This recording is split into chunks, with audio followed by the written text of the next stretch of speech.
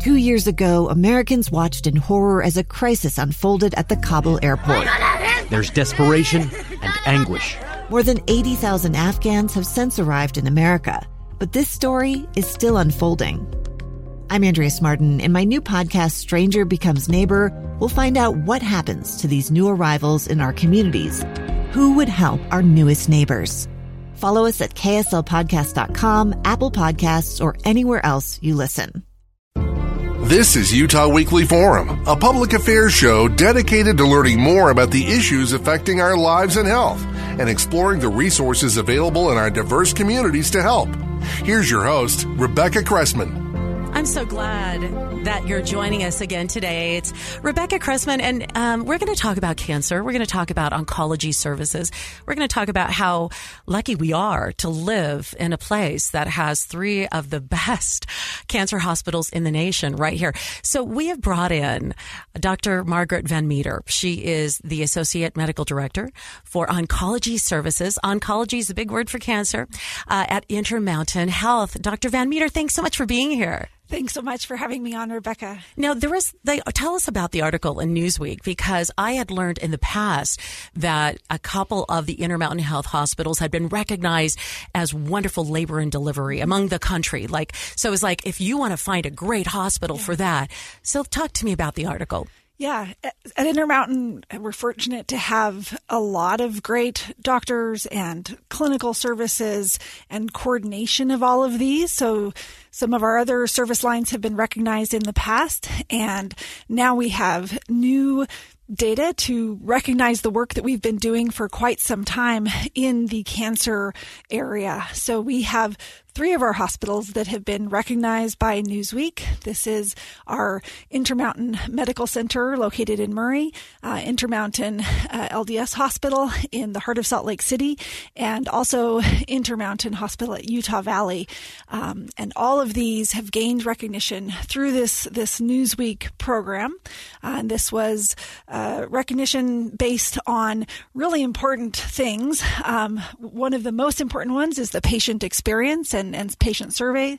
Also very important, some standardized quality metrics that we know make a difference for patients as they go through a cancer diagnosis, and also a survey that was sent out to people around the country specifically, and asking them to rank hospitals. So we have been doing this work for a very long time, and we're excited to have this recognition. Well, and I've been transparent and open about my cancer experience, cancer journey, and there is very few things that can make you feel as vulnerable as a diagnosis of cancer, especially because in the very beginning, there's so many steps that need to be taken to assess how far has that cancer invaded in the body. Has it invaded further in the body? What type of cancer is it? What do we know from past research and past patients about what could tell us about your future, new treatments? So in that patient experience, what were they looking to see, whether patients were feeling informed or emotionally cared for? Talk to me a little bit about what that is. Yeah, no, absolutely. No, the patient experience, patients are often, all of us are patients in our day-to-day lives. And every time we visit a healthcare facility, we get a survey by email or text that says, what was your experience like? And the things you've listed, those are exactly the sorts of things that they care about. And so we try hard to ask patients to get that feedback. Even if it's not always positive feedback, we can take that to make improvements, and that's what we've been doing over the years. Since you have 3 hospitals, there are a number of Intermountain Health hospitals all across Utah, and expanding beyond, right? But highlighting Utah Valley Hospital, which is in Provo, LDS Hospital in Salt Lake City, and in Murray. Tell us about the different types of oncology services that are provided at those hospitals. Yeah, no, I think that's a really important question, because at Intermountain, we strive to let every person get as much care as possible close to their home that's very high quality. And as you know, a cancer diagnosis and treatment can last over many months and sometimes years. And so we want patients to be able to get a lot of that close to their home. However, for some of the more complicated, complex services, we tend to centralize those at some of these 3 hospitals that you've mentioned. So highly complex surgery, such as a Whipple surgery for pancreatic cancer. It's interesting you would bring that up. Yeah. Because that's a rare surgery. Yes, so exactly. if somebody, and my friend was on the list for the Whipple. So that is when the complicated pancreatic surgery, they have to do the plumbing, rewire the plumbing. Exactly. Is that an okay layman? Sure. Yes, no, I think that's appropriate. And this is an example of a really complex surgery that requires a lot of expertise. So we want to concentrate this surgery. And as you say, pancreas cancer is a more rare diagnosis. So not every surgeon gets experience with this sort of surgery. So we want to concentrate these complex surgeries and procedures in the hands of the physicians who do them a lot. And we know that the outcomes are better, and that's some of what's reflected in the quality metrics as well. So if you live in St. George or Cedar City, there's a lot of care you can get close to your home, and we have cancer facilities in those areas as well and work closely with those teams. But when it's time for, say, your Whipple surgery, we want to bring you up here, get that care, and then get you back to home. So it's really this tight coordination across our network of hospitals and clinics to provide this care in a seamless way. Well, and I apologize that I kind of interrupted when you brought up the Whipple. I had never heard of it. And when my friend and I were both going through different types of cancer experiences, and she said, "Have you ever heard of the Whipple?" Yeah. And I said, "No."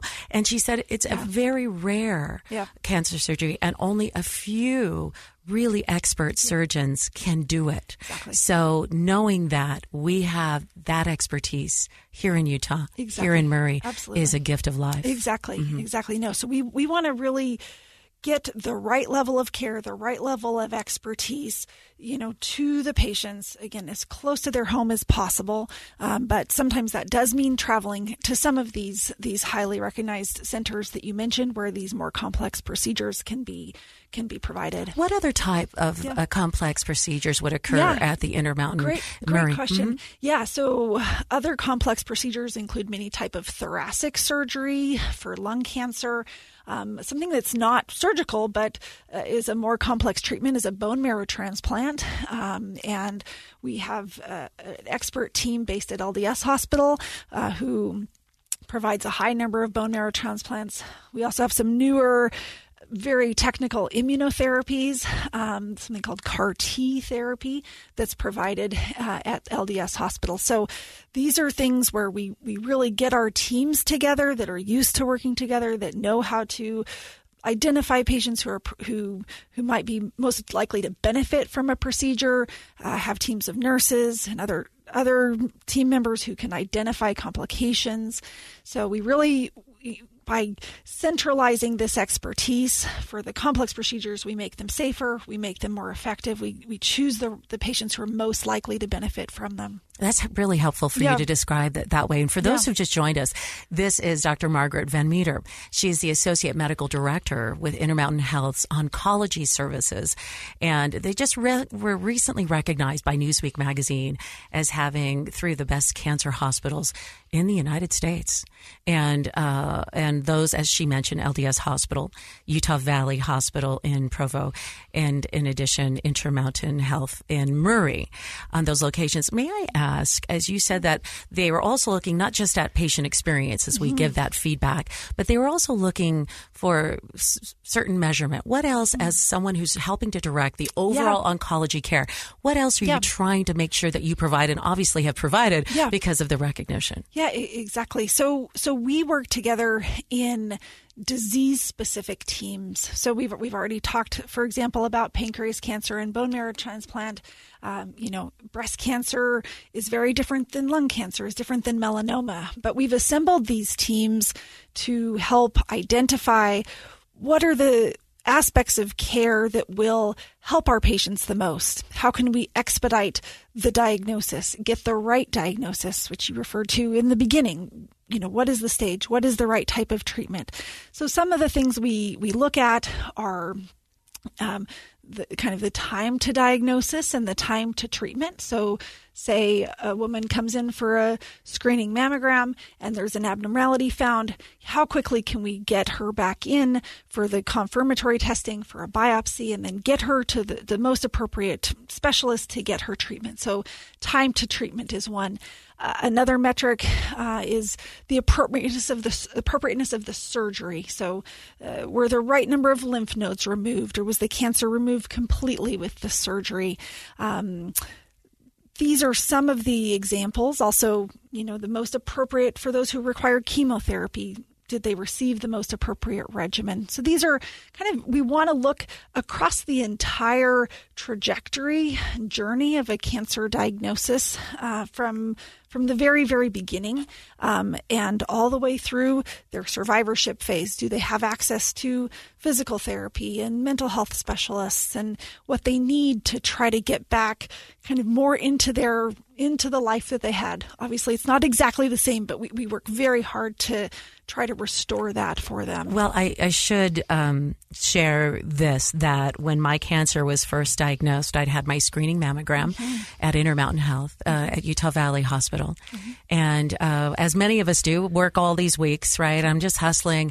And apparently I missed the piece of mail that came in very quickly saying, we'd love for you to come back.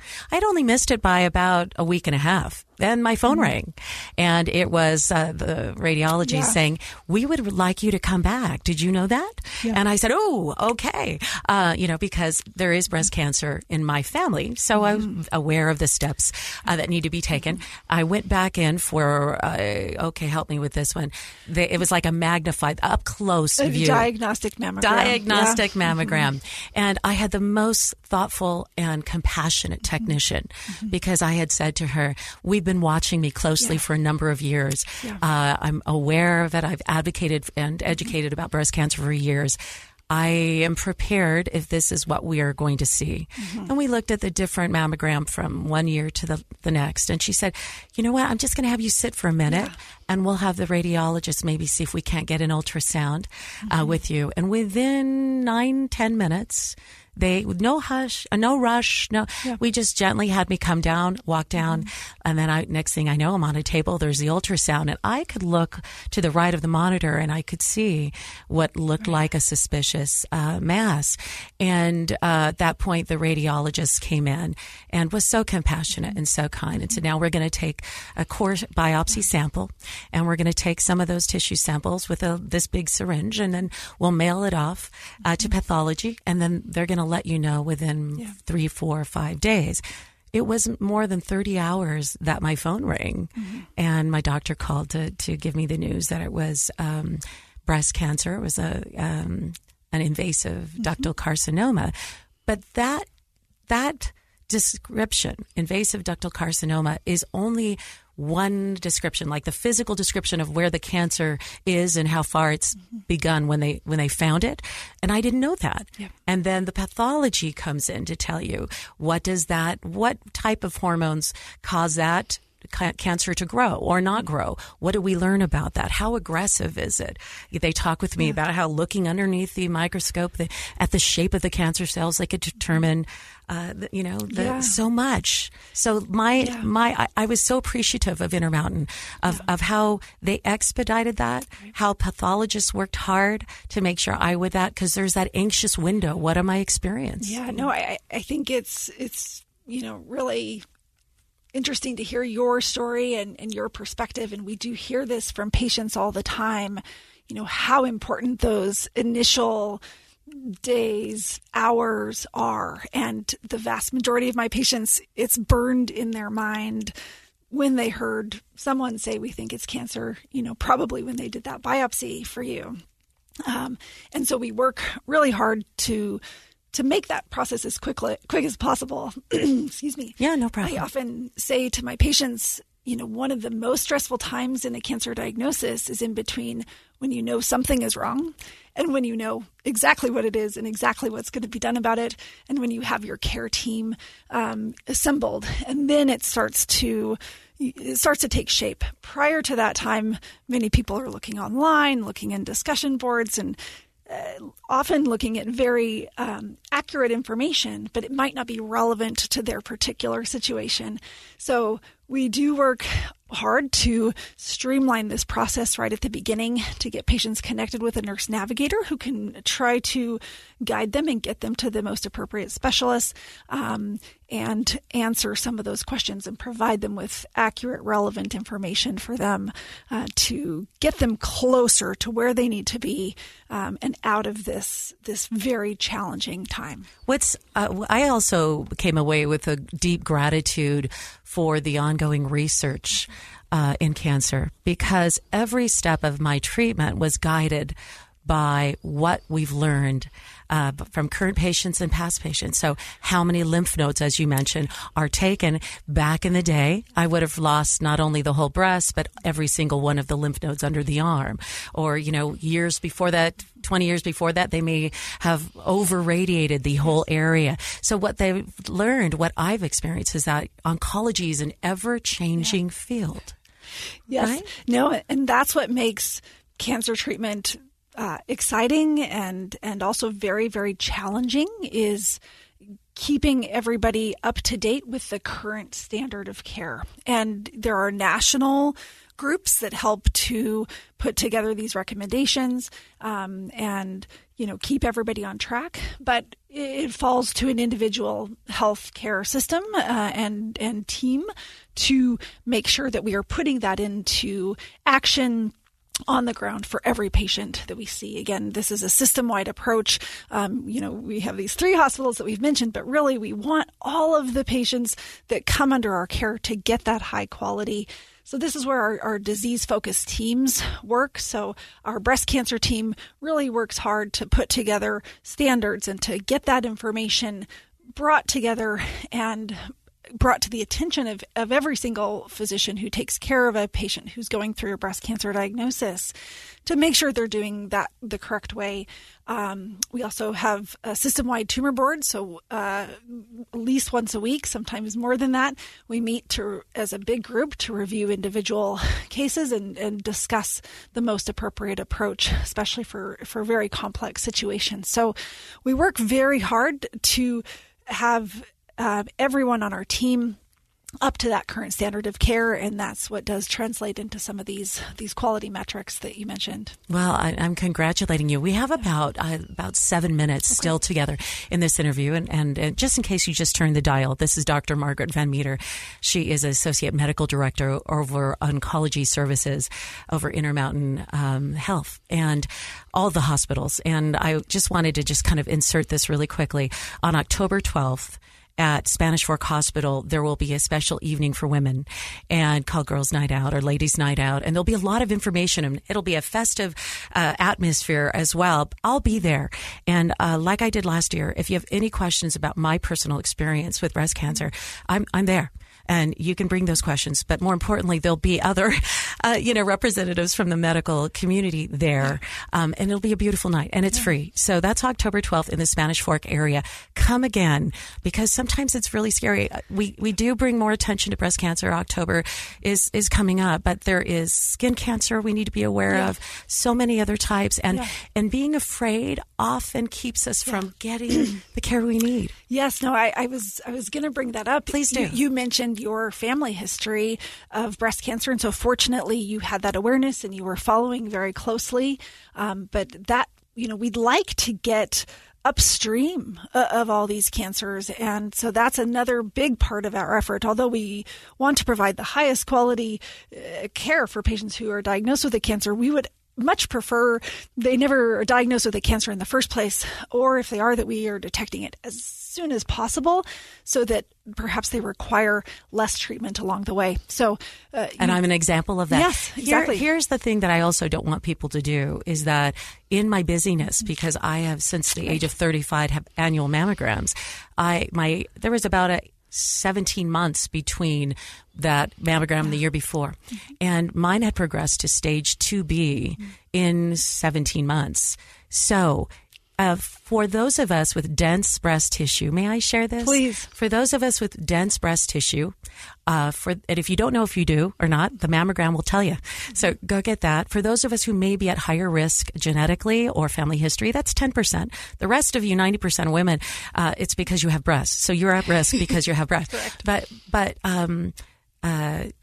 I would stay on top of it because it's possible that mine might not have progressed as far if I would have been right on that 12-month mark. And I'll acknowledge it is very difficult for the general population and to be honest, even for physicians to find their way through all the different guidelines. You know, there's American Academy of Family Physicians has guidelines.